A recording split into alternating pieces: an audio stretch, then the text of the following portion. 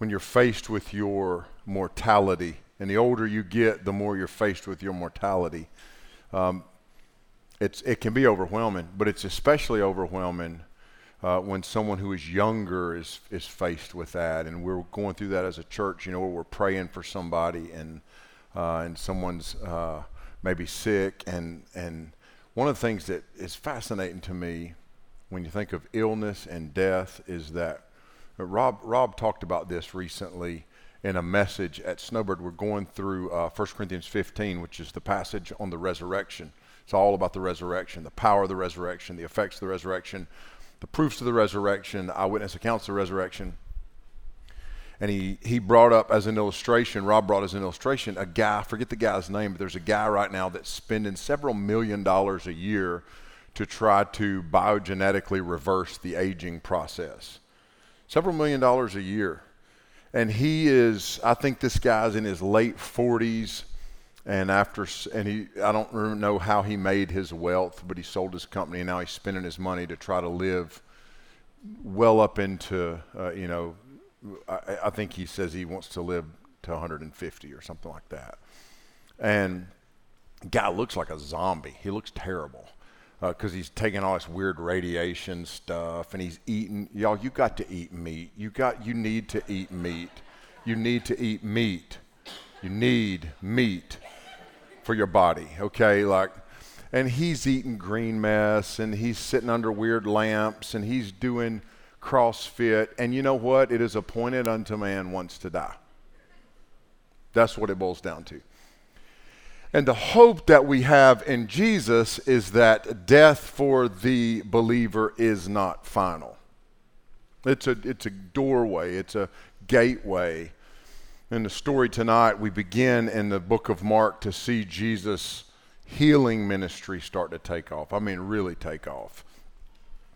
And it gives us a lot of hope. And I hope that when the message is over and the evening is over, that we're able to put our hope in a future that is under the authority and control of the one who is timeless, the one who is not bound by illness, the one who is not affected by viruses or bacterial infections or cancer or HIV or malaria or the flu or COVID or anything else. He's not bound by that. All of that is under his feet. Anything that would cause death is under the feet of the one who brings eternal life. That's the hope that we're going to have. A world, a literal planet, a literal cosmos that is under the strain and the weight and Paul says in Romans 8, the groaning effects of sin. A creation that seems to be in a decaying crisis is held in the palm of the one who will one day restore it and make all things new and do away with death and do away with suffering and do away with anything that would bring fear or anxiety or anxiousness. Mark chapter 1, I invite you to read with me. Our text for tonight is just a few verses. We'll be reading verses 29 through 34. Mark chapter 1, verses 29 through 34. This is the word of the Lord. And immediately he left the synagogue and entered the house of Simon and Andrew with James and John. Now, the context here is, we know from last week that they had been to the synagogue, which they would have done on the Sabbath. They would have gone to worship, and James and John are there, Peter and Andrew.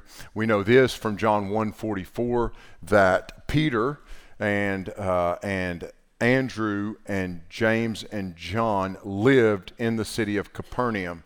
Now, Capernaum was the largest fishing city, sort of when you think of fishing as a trade or an industry.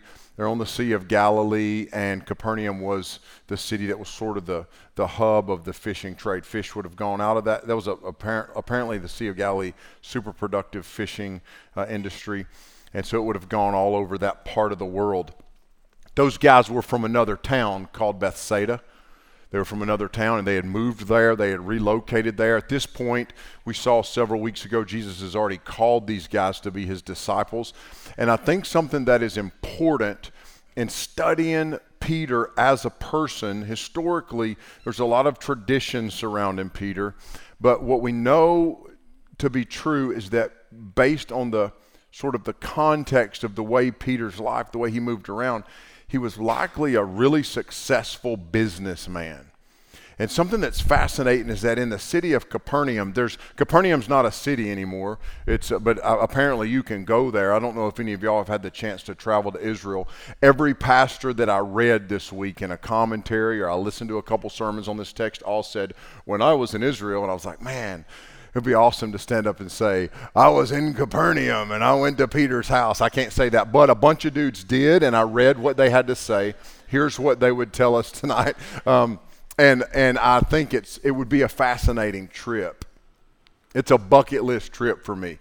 My 2 bucket list trips are to go to Israel and to kill a really big bull elk somewhere in the Wind River Range. So anyway, but I think what's fascinating is that what is accepted as the house site that Peter lived in, like it's very much accepted by scholars and historians. I ran this by MacArthur, and he signed off on it. And it's like, you can go there, and there is what is assumed to be the house that Peter lived in, and it's sort of like a complex, multiple apartments, the ruins of this, multiple apartments, a staircase that would have led to a second floor, second level, multiple hearths, which meant there were multiple fireplaces for cooking. It seems like Peter was probably a pretty successful fisherman. And so these geographic locations, these archaeological sites are really helpful for us in terms of understanding the New Testament or the Old Testament scriptures that we read. And so we know that there's a lot of validity to this place called Capernaum, a lot of validity to the synagogue, a lot of validity to the house that Peter lived in. So they come to Peter's house, these guys, and they're going to have lunch. It's the Sabbath. They're going to come over. They're going to have lunch. I'm sure they're probably walking, talking about the sermon. Remember we saw last week that when Jesus preached, they said, there's never been authority like this when somebody preached. This was, by the way, for them to recognize the authority of Jesus. There was, last week when Joseph was preaching that, what kept coming out was the authority of Jesus, the authority of Jesus. At this point, you've got Mark telling us in the first verse, I'm writing this book to show you that Jesus is the Messiah, King, the Savior of the world. We've got John the Baptist preaching ministry pointing people to Jesus, saying this is the Lamb of God who takes away the sin of the world. We've got the Father speaking from heaven at the baptism of Jesus, affirming the identity of who Jesus is. We've got the Holy Spirit descending something like a dove, affirming the identity and the authority of Jesus. We've got Satan in the wilderness confronting Jesus and Jesus displaying his authority over Satan in the wilderness. We've got that a similar thing last week when Jesus pulls and executes the demon out of this man after that man had sat through I love the point Joseph made last week. How many times did that guy sit and listen to sermons? He's just showing up at church, demon possessed. Dude's just there. You never know. And then all of a sudden when Jesus begins to speak with authority, then the demon is exposed. So we've got the authority of Jesus seen in these demonic and satanic confrontations. And then you've got the authority of Jesus on display in the way that he provides salvation and the calling of the first disciples.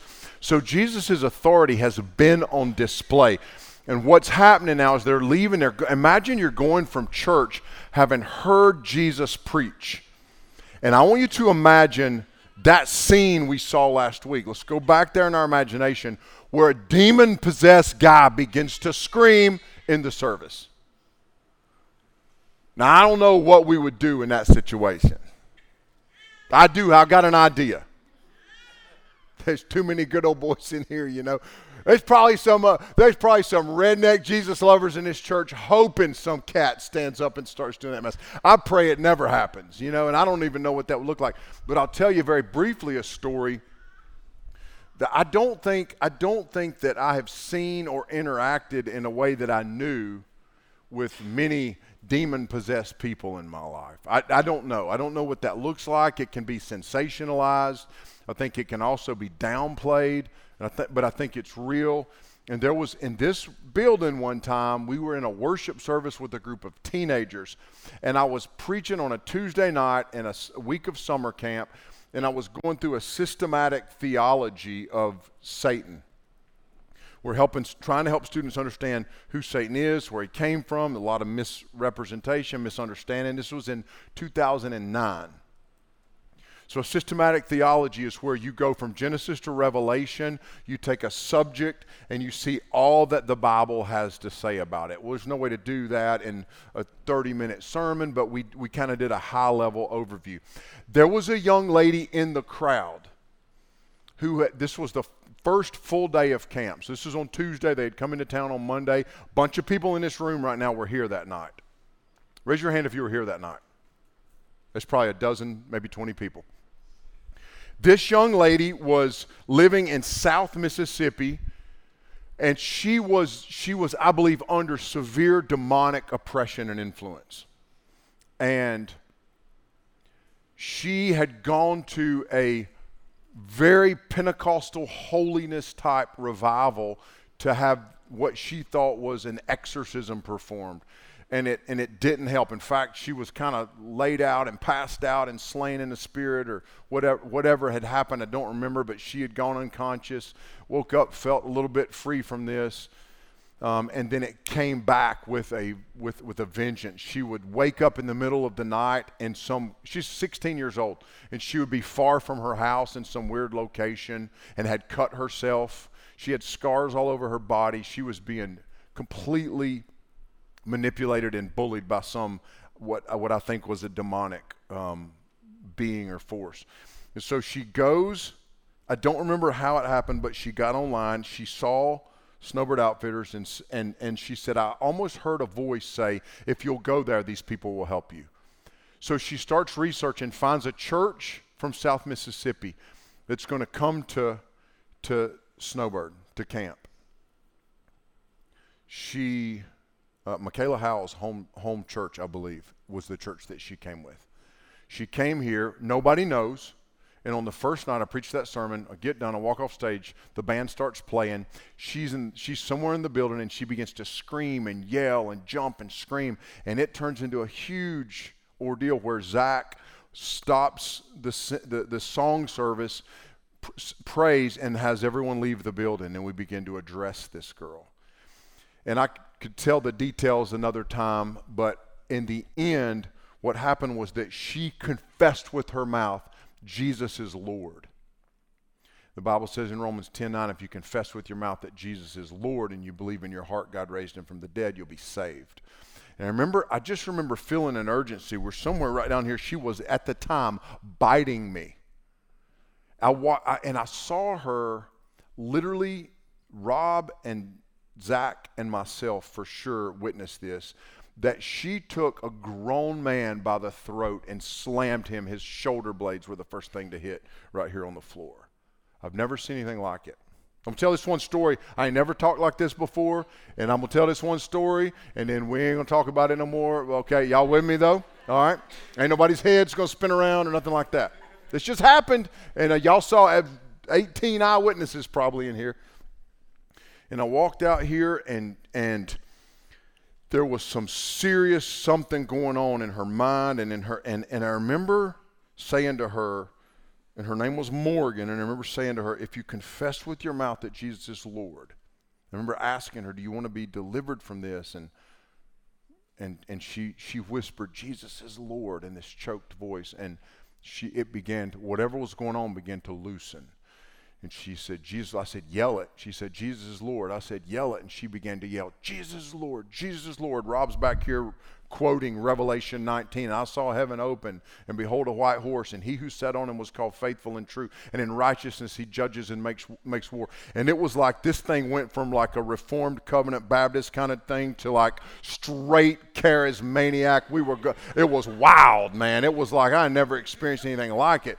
And it was like, and so this little girl was set free. And here's what I want you to understand. By her confession that Jesus is Lord. Not by an exorcism at the hand of some super holy guy who did a thing. Y'all tracking with me?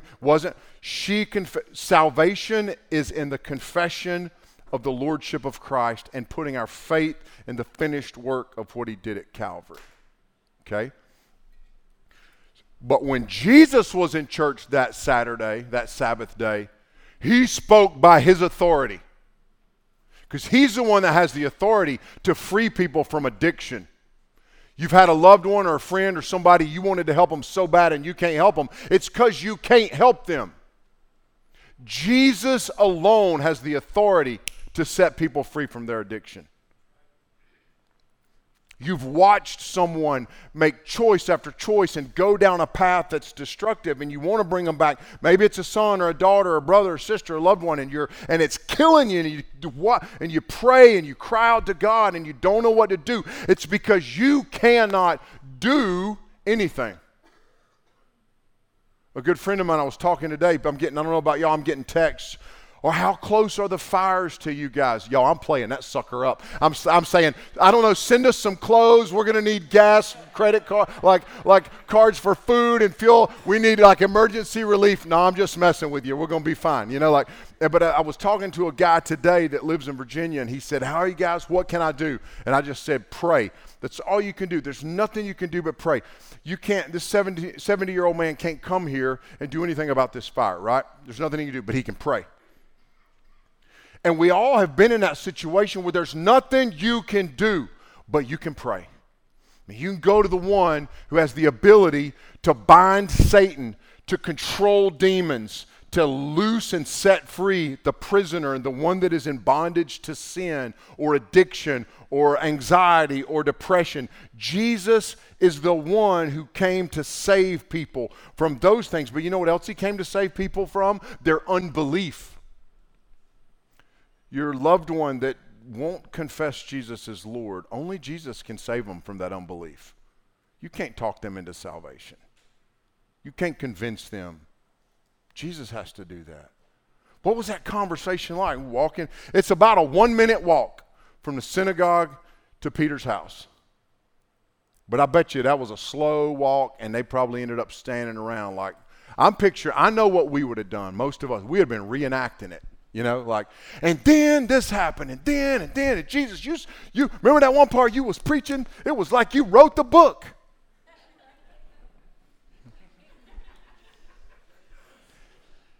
So they go into the house, and when they get there, they get to the house, and it says that Peter's mother-in-law is in a bad way. Now, Simon's mother-in-law lay ill with a fever, and immediately, there's that word that Mark uses a lot, immediately, they told him about her, and he came and took her by the hand and lifted her up, and the fever left her, and she began to serve them. So Jesus now exerts his authority. This is a new one. He exerts his authority over physical illness.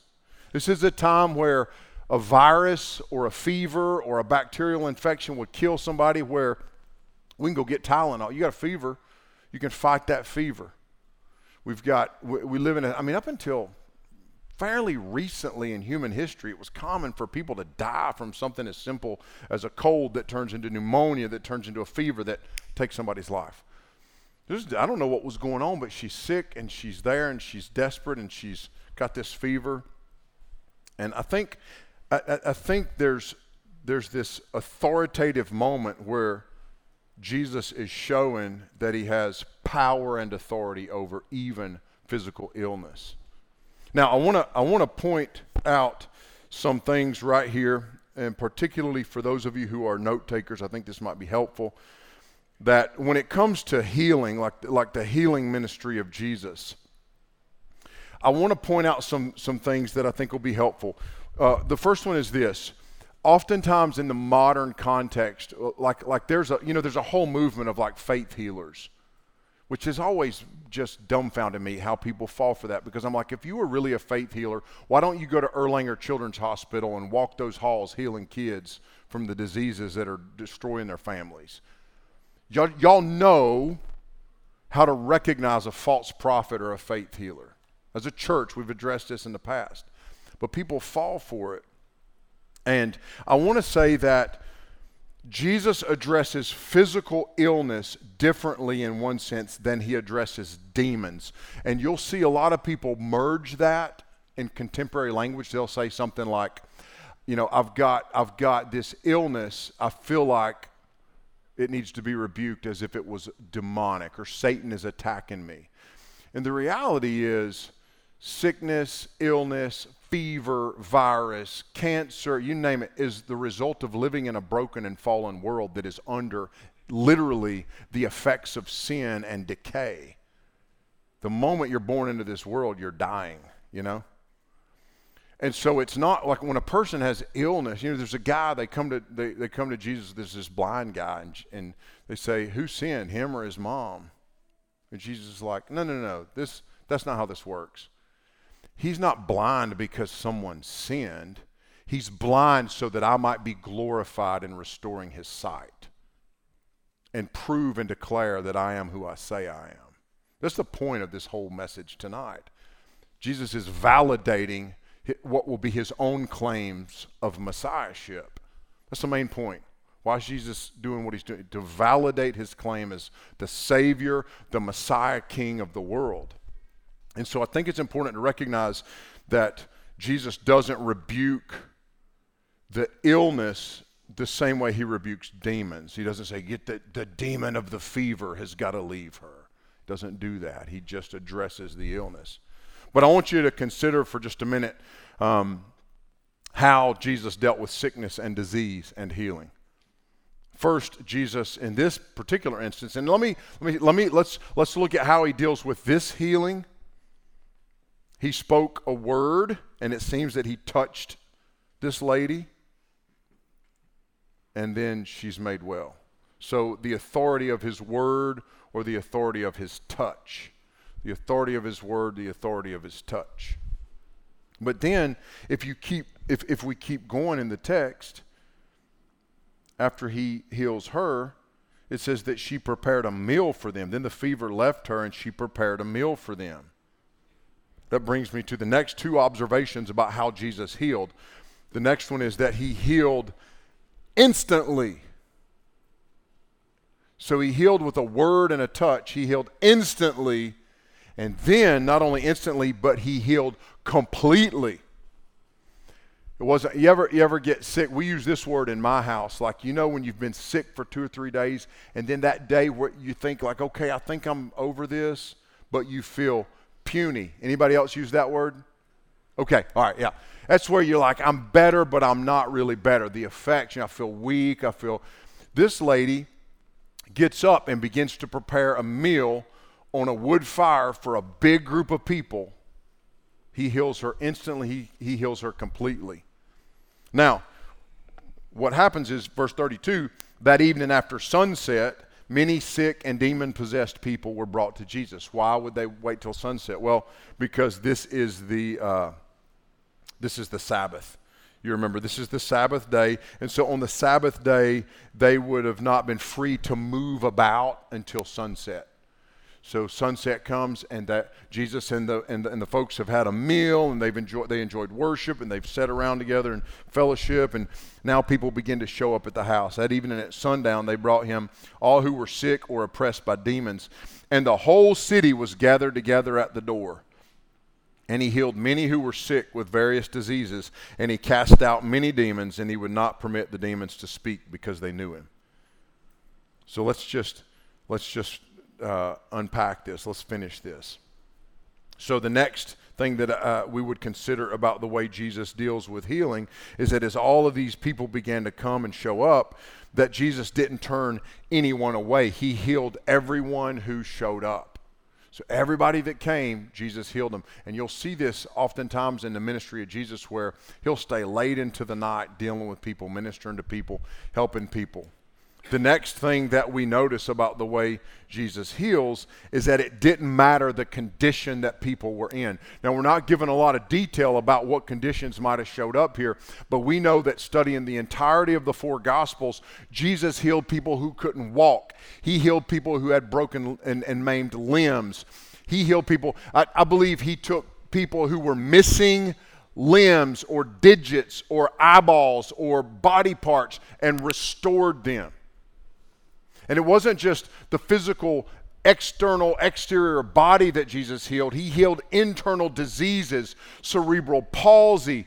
I believe he healed diseases that crippled and disabled people. He made lame people to walk. Jesus, in fact, raised dead people back to life. And he did so by his own authority. Jesus healed completely, and it didn't matter the condition. That observation's very important. Jesus healed people who had no faith. He healed people who had little faith, and he healed people who had great faith. Who were the people who had no faith that Jesus healed? We could start with the dead people he raised. Now, if that's a parallel of salvation. Ephesians chapter 2, when you were dead in your trespasses and sin, we were raised to life through the power of Jesus' salvation for us. He healed people with little faith. Little faith. The man who said, I'd help my unbelief of his son. Maybe my favorite healing is the woman who had the issue of blood, and she fought through the crowd and touched the hem of his garment. I believe she had great faith. The point is this. Now listen closely, Red Oak. The faith of the one being healed was never an indicator of what Jesus was going to do when it came to healing people physically. That means you cannot have or create enough faith to get Jesus to heal you or somebody else. That's what's contrary to the false teaching of faith healers. Jesus healed so that he might display and validate that he was who he said he was. How's he going to raise people to eternal life if he can't deal with a fever or an illness or lameness or palsy? So I think that's an important thing to recognize. Some of them had no faith. Some of them had great faith. Their faith never determined if they were healed or not. That wasn't the determining fact. It may have motivated them. Certainly the lady that worked through the crowd to touch the hem of his garment, she was motivated by her faith, but it was the power of Jesus that healed her. It was not the power of her faith that healed her. That's an important distinctive. And last, I think, in terms of understanding the healing power of Jesus, the purpose of Jesus' healing work was not for social work. It was not for health care. It wasn't for anything other than to affirm that he was the true Messiah and that he had power over diseases and demons and over the physical world and the spiritual world. Let's consider then, lastly, how he dealt with demons in the story. Jesus proved that he was who he said he was. He rescued the lost from their sin. He conquered Satan and his demons. He showed ultimately that he had the power to raise his own glorified body and ascend to his rightful position in heaven. I think it's important, maybe worth noting or thinking about the fact that even the scripture teaches that even in Jesus' death, he proclaimed and declared victory over the demonic realm. And it's important for us to understand we wrestle not with flesh and blood, but with principalities and powers, Ephesians chapter 6. But Jesus doesn't wrestle with Satan. Oh no, he's got his foot on his throat 24/7. He is Satan's God. And we live in a fallen world, and for a season, there is an effect, and there is an impact, and there is a work in the demonic and spiritual realm, but that sucker's maybe I shouldn't say it that way, but he's on a leash, controlled by the one who holds his eternity the same way he holds your eternity. You see, the Bible tells us that Satan is going to be chained and bound and cast into utter and outer and eternal darkness where he will never mess with anybody again. Now we need to be aware of who he is and what he is, but we need to be most aware of who Christ is and what he is. Run to the one who heals the leper and makes the lame to walk and sets the captive spirit free. His name is Jesus. He is your Lord. He is the answer to all of your problems. He's the one who will set you free from your addiction, from your anxiety, from your fear, from the dread of that wayward son or daughter. He's the one who gives you hope for your future. See, those people showed up that night. Jesus healed every one of them. He healed them with a word or a touch. He healed them completely. He healed them instantly. He didn't heal any of them progressively. None of them left, like, that bum knee is like, I feel like I got a little more, I put a little more weight on it. Wait till tomorrow, it's going to be even better. Give it about 7 days, you'll be, no, it was like instant. People left and they could walk. People left, they could talk, they could see. But there's something interesting that happens, and it's in verse 34. This is the very last thought I want to give you. Is this in verse 34? It's like, why does he say he didn't allow them to speak? You'll see this where he'll tell people, don't go tell people who I am. And I think in the little expository preaching commentary, Danny Aiken did the one that goes with Mark. And I appreciate, he pointed out, it was like a list of like 9 things. You could go look at that and read that. But sort of the main idea was faith in Jesus needs to be faith in who he is as much as in what he's done. Now, for the believer, those two things come together. What he's done is he's gone to Calvary's cross and he's died in our place. So the finished work of Jesus we trust in. But in that moment, the danger was that people, we see it, and remember in John chapter 6 where Jesus feeds the multitude and the next day they show up and he knows the intent of their heart and mind, and he says, you're only here because you want more food. You're not here because you want me.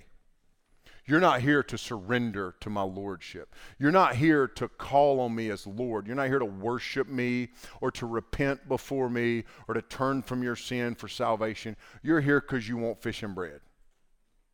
That's why. We were doing, some time ago, we were doing a thing over at the Snowbirds North Campus. Y'all remember we did this like clothing giveaway? Oh, it was awesome, man, watching people show up. But I remember this one minivan. My girl rolled out of here with enough stuff to start her own thrift store, went home, dumped it, came back, filled that little minivan up again. We didn't care. We're giving it away. You can have it. You can have it. Take what you, she was like, I'll take what I can get.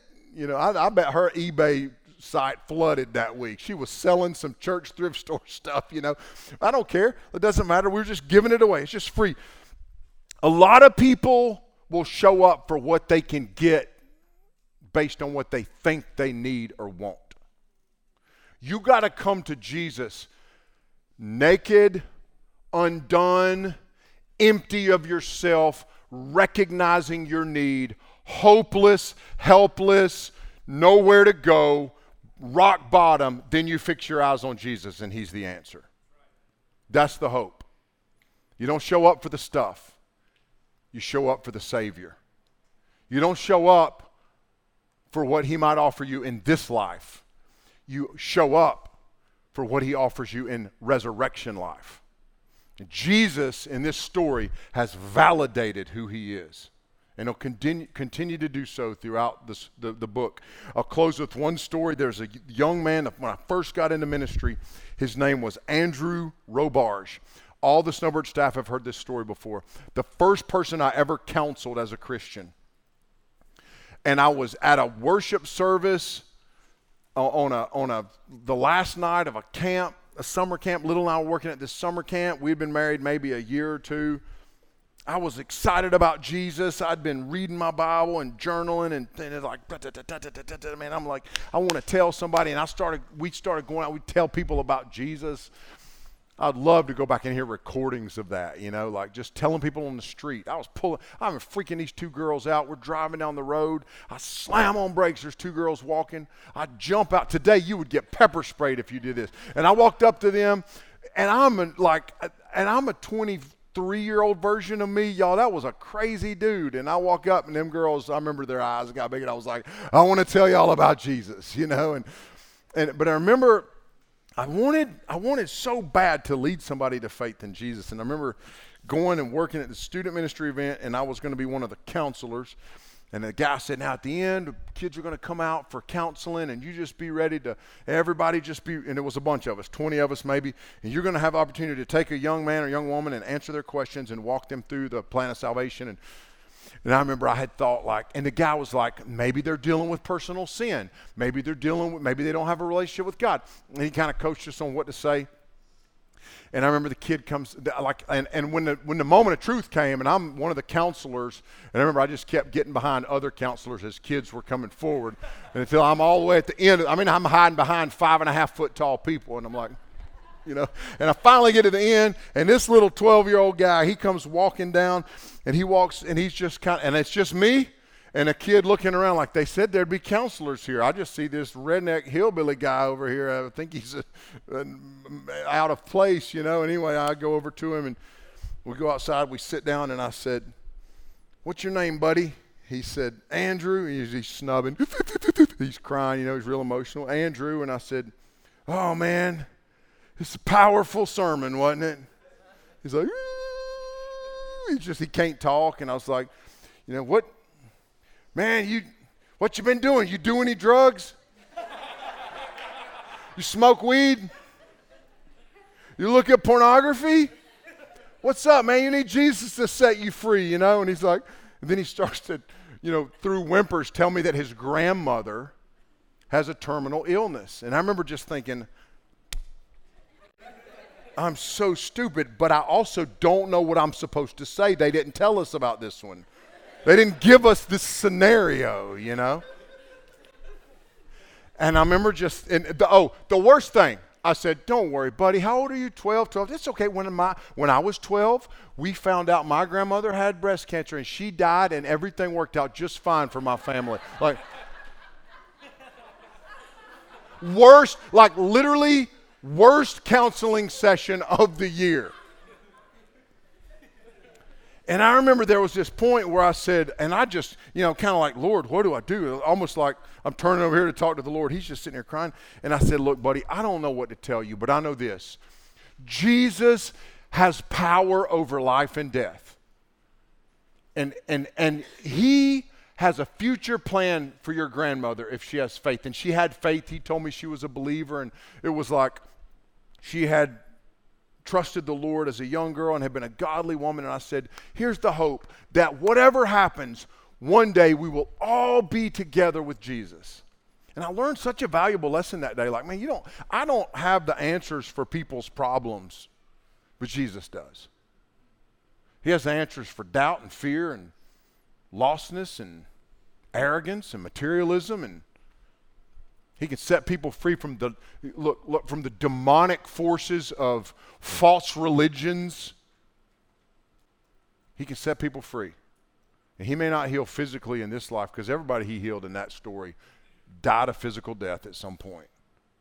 But we are promised that that's just a doorway to eternal life with him. That's the hope that we have. Let's pray. Lord, thank you that you have the authority over life and death and hell and the grave. Thank you that you hold the keys to those things. Thank you that you alone can save us. You alone can bring healing to broken bodies, and that sometimes you do choose to heal. That's why we pray. That's why last night we prayed for Hack's granddad and celebrated today when we got a report that he was doing better, because we do ask you for healing. Lord, in this story, you heal this woman, and you heal these people, and you